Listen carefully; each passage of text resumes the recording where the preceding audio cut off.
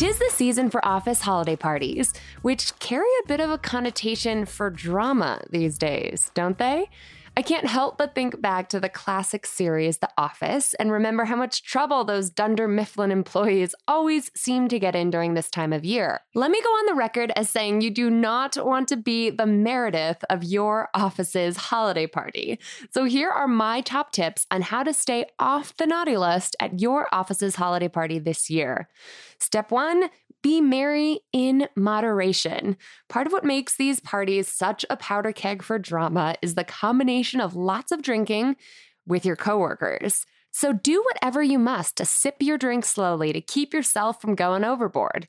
And if you're no good at sipping, another best practice is to alternate drinks. For every alcoholic beverage you consume, make the next one a virgin cocktail or water. My personal favorite trick is asking for a soda water with a slice of lime from the bartender. It looks just like a cocktail, tastes refreshing, and will help you stay hydrated.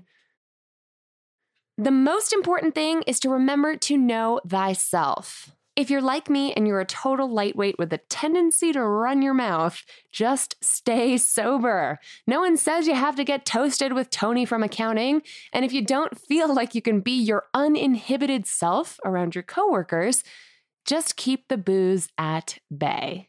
Now, tip number 2 is to dress festive, but keep it professional. Holiday party attire calls for a more festive look than your everyday office wear, sure, but that doesn't mean wearing what you might rock at the club.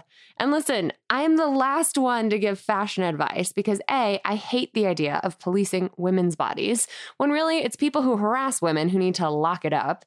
And B, most of the time I could use some fashion advice myself, let's be real.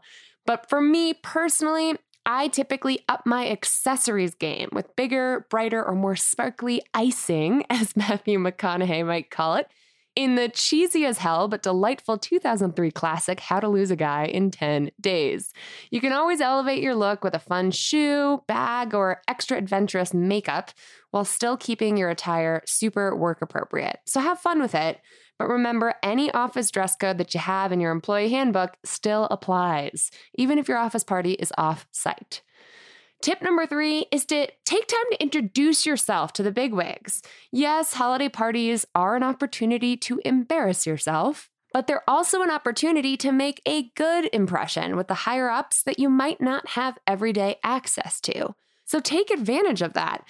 Make sure to introduce yourself to the C-suite and do your homework in advance to know a thing or two about what they're focused on these days. Make sure to mention whose team you're on and what projects you're working on. And don't be shy when it comes to expressing that you're interested in continued growth. Just keep in mind, this isn't an office meeting, it's a party. So avoid talking shop exclusively and make the effort to connect with your colleagues on a more personal level. It's also an opportunity to meet their partners if they're invited too.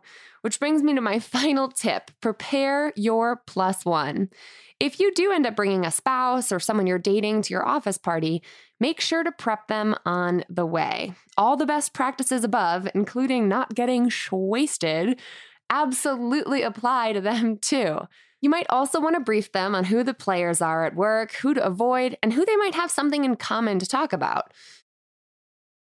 And if anything in your personal life is explicitly off limits for discussion amongst coworkers, like a cross-country move that you're considering, or the fact that you're trying to conceive your first child, make sure to set those boundaries clearly. At the end of the day, an office holiday party should be a place where you can unwind, have a bit of fun, and celebrate with the folks you work side by side with the rest of the year. But a little forethought can go a long way in keeping your professional reputation that you've worked so hard for from being overshadowed by an office party incident. And hey, if you know someone who could use this reminder, make sure to share this podcast with them on social media now. Happy holidays, boss, and here's wishing you a happy office holiday party and all the other holiday parties on the docket for the rest of the month.